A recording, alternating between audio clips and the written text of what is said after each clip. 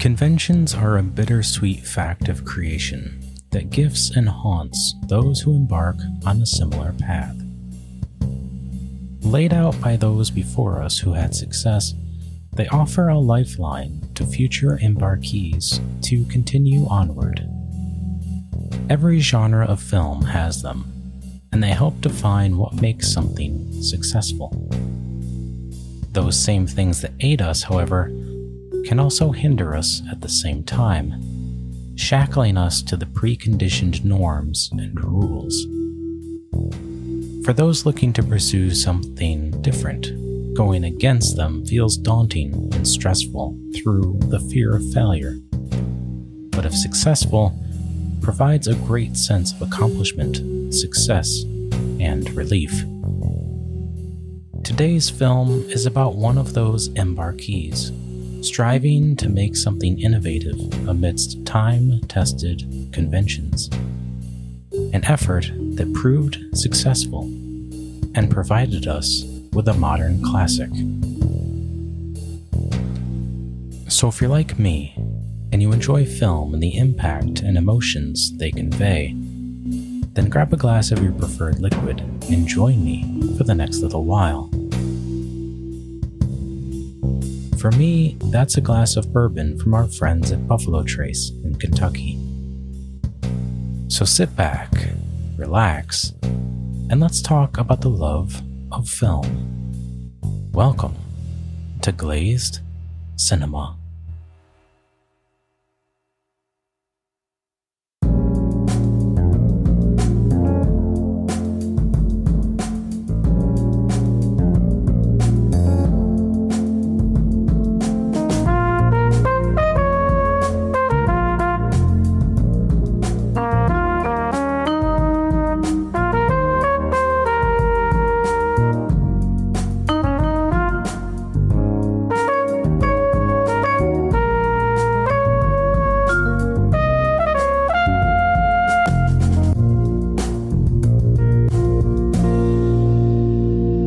Modern classic. It's a term that, despite its contradictions, gets a lot of use, doesn't it? Whether you're talking about art, books, music, or movies, everyone has their own list of modern classics. What constitutes a modern classic, though? The one common thread, it seems, is to say, this matters, this is meaningful, this is going to be remembered. While there's one film in my mind is a modern classic that I feel deserves some special attention. It's a film which was made prior to the social media boom, changing our social fabric. A movie that stars an actor not normally billed for dramas, but who does an excellent job. A film where memories and hair color are entangled. A movie that made me want to find a frozen pond to lie down on and look up at the stars. Now let's face facts. The list of modern classics is long and growing longer by the week in film.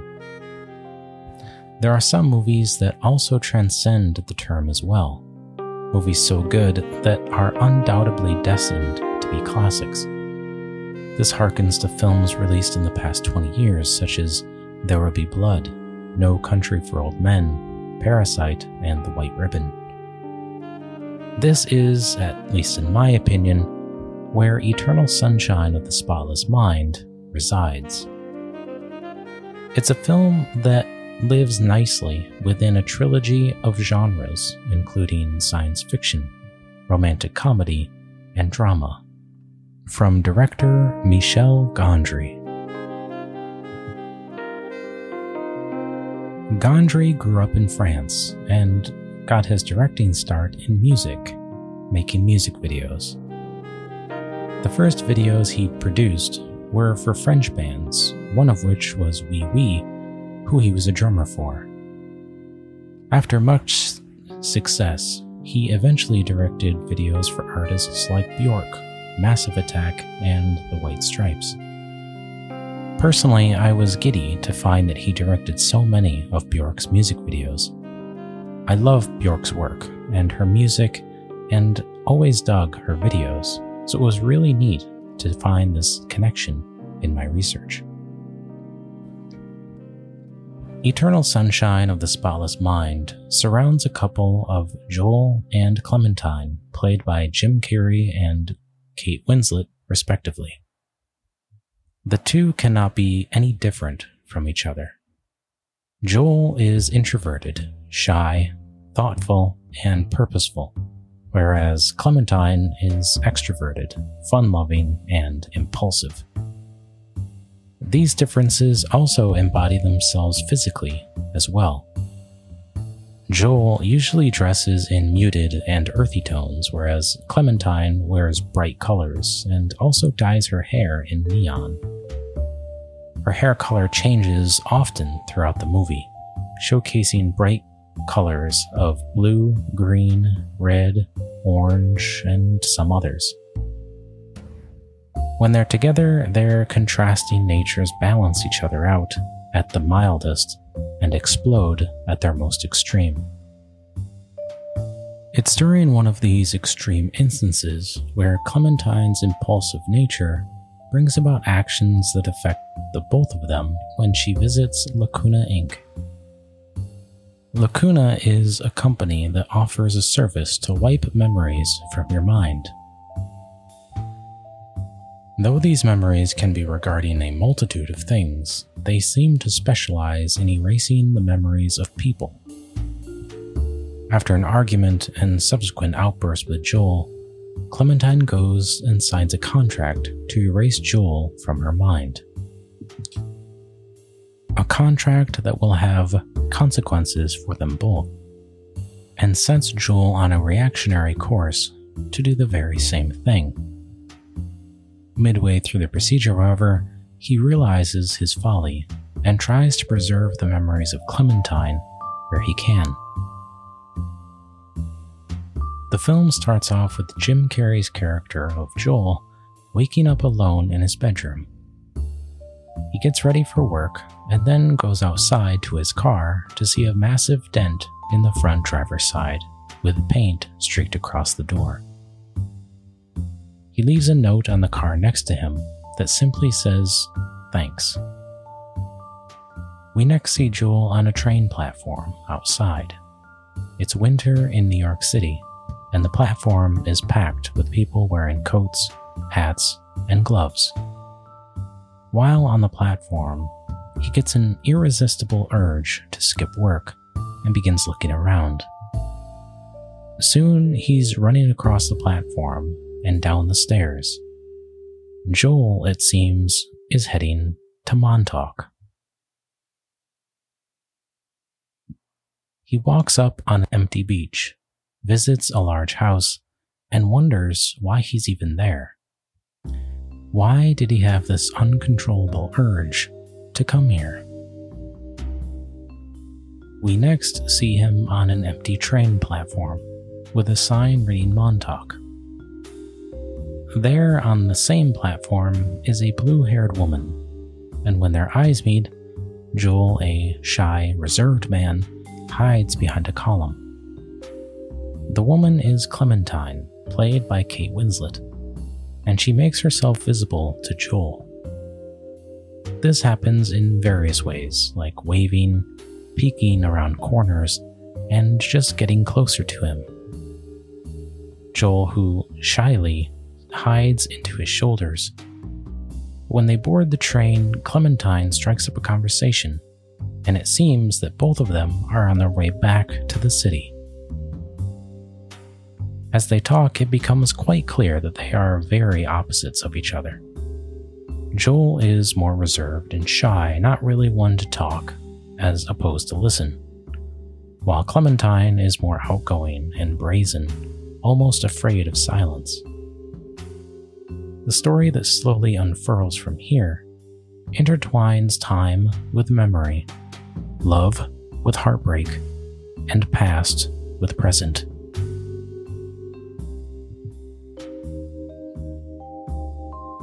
Eternal Sunshine is a romantic comedy that shatters all of the preconditions of the genre, leaving the shards of convention at the feet of innovation, reflecting what once was.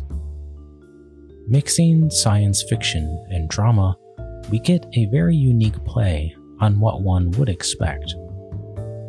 Though I think it's fair to say that the director tries to dispel any preconceived notions in subtle ways, no more than his use of title. A title such as our subject today's certainly throws anyone off the scent upon contact and invites curiosity. The meaning of the title is referenced and quoted in a wonderful scene within the film itself, and comes from a poem named Eloisa and Abelard by Alexander Pope. The poem is about a 12th century philosopher and thinker, Peter Abelard, and his wife, Heloise. In real life, it's a tragic tale of love denied, and Pope used their tale as the influence for his poem. If you're not familiar with their story, it's worth doing the research to learn more. Pope's poem is a decent length, and within it can be found some fantastic writing. And throughout is the play on memory. There is one stanza, however, which the title of our subject comes from, and within it also contains ties to the film's plot. If you've seen the film, perhaps you will also find common threads. I love the fact that I can see inspiration in these lines and the final product of Gondry's imagination. The entire stanza is quite brilliant and reads, "How happy is the blameless Vestal's lot, the world forgetting by the world forgot, eternal sunshine of the spotless mind, each prayer accepted and each wish resigned, labor and rest that equal periods keep, obedient slumbers that can wake and weep, desires composed, affections ever even, tears that delight and sighs that waft to heaven. Grace shines around her with serenest beams, and whispering angels prompt her golden dreams. For her the unfading rose of Eden blooms, and wings of seraphs shed divine perfumes. For her the spouse prepares the bridal ring, for her white virgins hymnals sing. To sounds of heavenly harps she dies away, and melts in visions of eternal day." Now, a lot can be taken from that. If you haven't seen the film, come back to these lines after viewing. I imagine you'll notice some similarities here, as I have. In this stanza alone, we can find a lot of things tying the poem and the movie together. Certain lines like, "obedient slumbers that can wake and weep," or "to sounds of heavenly harps she dies away, and melts in visions of eternal day." These remind me of the process of memory recall and deletion that we, through Joel, endure, and how beautiful and painful those memories can be. The last few lines remind me of Clementine and how she is this sort of beacon throughout the film. As Joel sails the rocky and stormy waters of his memory, facing their relationship's past reality in the beacon's light. It's those initial 3 lines, though, that the film really plays on. The idea that forgetting is the needed cure. There were other inspirations for this film. Nothing is born out of one thing. But I love the connection between these two, and can't help coming back to these lines. The screenplay was written by Charlie Kaufman, who had input from Gondry before the final result. If you're familiar with Kaufman's work, Eternal Sunshine definitely fits within his realm of creativity. For some reason, most of his screenplays are equally hard to nail down and describe, but each are amazing in their own ways. Aside from our subject today, Kaufman also wrote the screenplays for films like Being John Malkovich and Adaptation. Throughout writing, the ending of the movie changed 3 times prior to settling on the one in the movie. Ultimately, the choice was the right decision and helps make it a memorable piece of art. Another thing that's memorable about this movie are the visual effects. The environment of Joel's mind presents a fragile veil between one memory and the next. A veil that can be cut, interwoven, and tangled to present an interesting visual dynamic. Almost every scene in this movie was shot using props, and almost nothing used CGI, at a time when the practice was becoming commonplace in any sci-fi film. One thing I always loved about the film are those sequences when Clementine and Joel are navigating his memories in quick succession. I always wondered how they pulled that off. Well, during my research, I found out. Through the use of hidden, almost trap-like doors, they were able to shoot sequences like that, where the actors could easily travel the sets and have the camera film at the same time. Such an ingenious idea that provided fantastic results.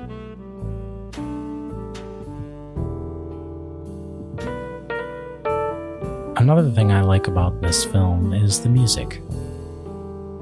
The score was composed by John Bryan, and it plays off the visuals and feelings of the movie so well. I love the theme for this movie too. It's simple.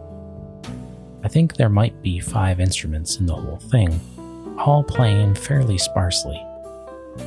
Despite that though, it's really catchy and provides this wonderful sense of whimsy and optimism in the notes, and mysterious hollowness in its musical space. The whole score plays off that sort of atmosphere. Sometimes it's amped up, sometimes it's toned down, but regardless, there's a nice consistent nature to it all. I could talk about each part of this movie and why it's effective and brilliant, but I need to hold myself back, at least a little bit. Of course, we can't talk about this movie without speaking of the performances. All of the major players do such a great job in this film, and really embody their characters very well. Kate Winslet is perfectly suited as Clementine. Winslet is a highly skilled actress, and she really blossoms in this role, letting her skills showcase the character. She does everything effortlessly, and it all feels very natural, embodying Clementine's carefree, impulsive, and emotional traits exquisitely. Jim Carrey is perfect as Joel. When recommending this movie in the past to people, I get asked about how he does in a dramatic role. Carrey is wonderful as Joel, and I really can't think of anybody else who could have played this character with as much honesty and vulnerability. He plays the quiet, timid, gentle, and shy character masterfully. I was really impressed by his performance, and as an introvert, I could really relate to his character. These two have a great chemistry, and their performances piggybacking off of that is a delight to see. The supporting cast are great in this too, and I really liked the dynamic between Mark Ruffalo's down-to-earth character of Stan and Elijah Wood's annoyingly clingy character of Patrick. Kirsten Dunst is great here as well, playing the role of Mary. Mary's story in particular really struck me, and this is aided by Kirsten Dunst's portrayal of the character. Mary has a lot of ups and downs, showing the most emotional depth outside of Joel and Clementine. Kirsten does an extremely good job stealing scenes and capturing her range of emotions in the screen time that she has. These three help to tie us back down to earth while we navigate the intangible ether that is Jules' mind. I remember when I first watched this film, I went in not knowing what to expect, and was very pleasantly surprised at what I got out of it. I was captured, as I usually am, by the cover art of this movie. It's minimalistic, but raises a lot of questions, particularly when combined with the ambiguous title. The cover features a picture of Jim Carrey from the bridge of his nose up as Joel, looking upward. Above his head are Clementine and Joel laying on a frozen body of water, looking at each other. When I saw it, the image struck me. I was drawn in, questioning what the plot was behind the picture. Then, upon reading the title, more questions entered my mind. Eternal Sunshine. That's interesting.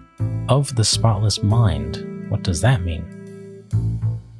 After reading the synopsis and the cast, I resolved myself to needing to watch it. Upon first viewing, I was touched by the experience the film provided in its 108-minute duration. I had experienced a lot of emotions and felt invested in these characters' stories. This movie is a bit of an emotional roller coaster. I experienced emotions ranging from humor, sadness, and shock, the whole time being attentively absorbed in the unfurling plot. When it was over, I was enamored by what I had seen. It brought such a refreshing take on the romantic comedy, with its genre mashing, as it were. This film may take another watch to see things a little more clearly, as the story is fairly complex. But what a journey it provides. It's a journey I've gone on a few times ever since, and one I don't tire of. Between the plot, the performances, the cinematography, and the music, there's a lot of wonderful things happening here. If you're in the mood for something just a little different, something to entertain and keep you guessing, Eternal Sunshine of the Spotless Mind is a great movie to get lost in.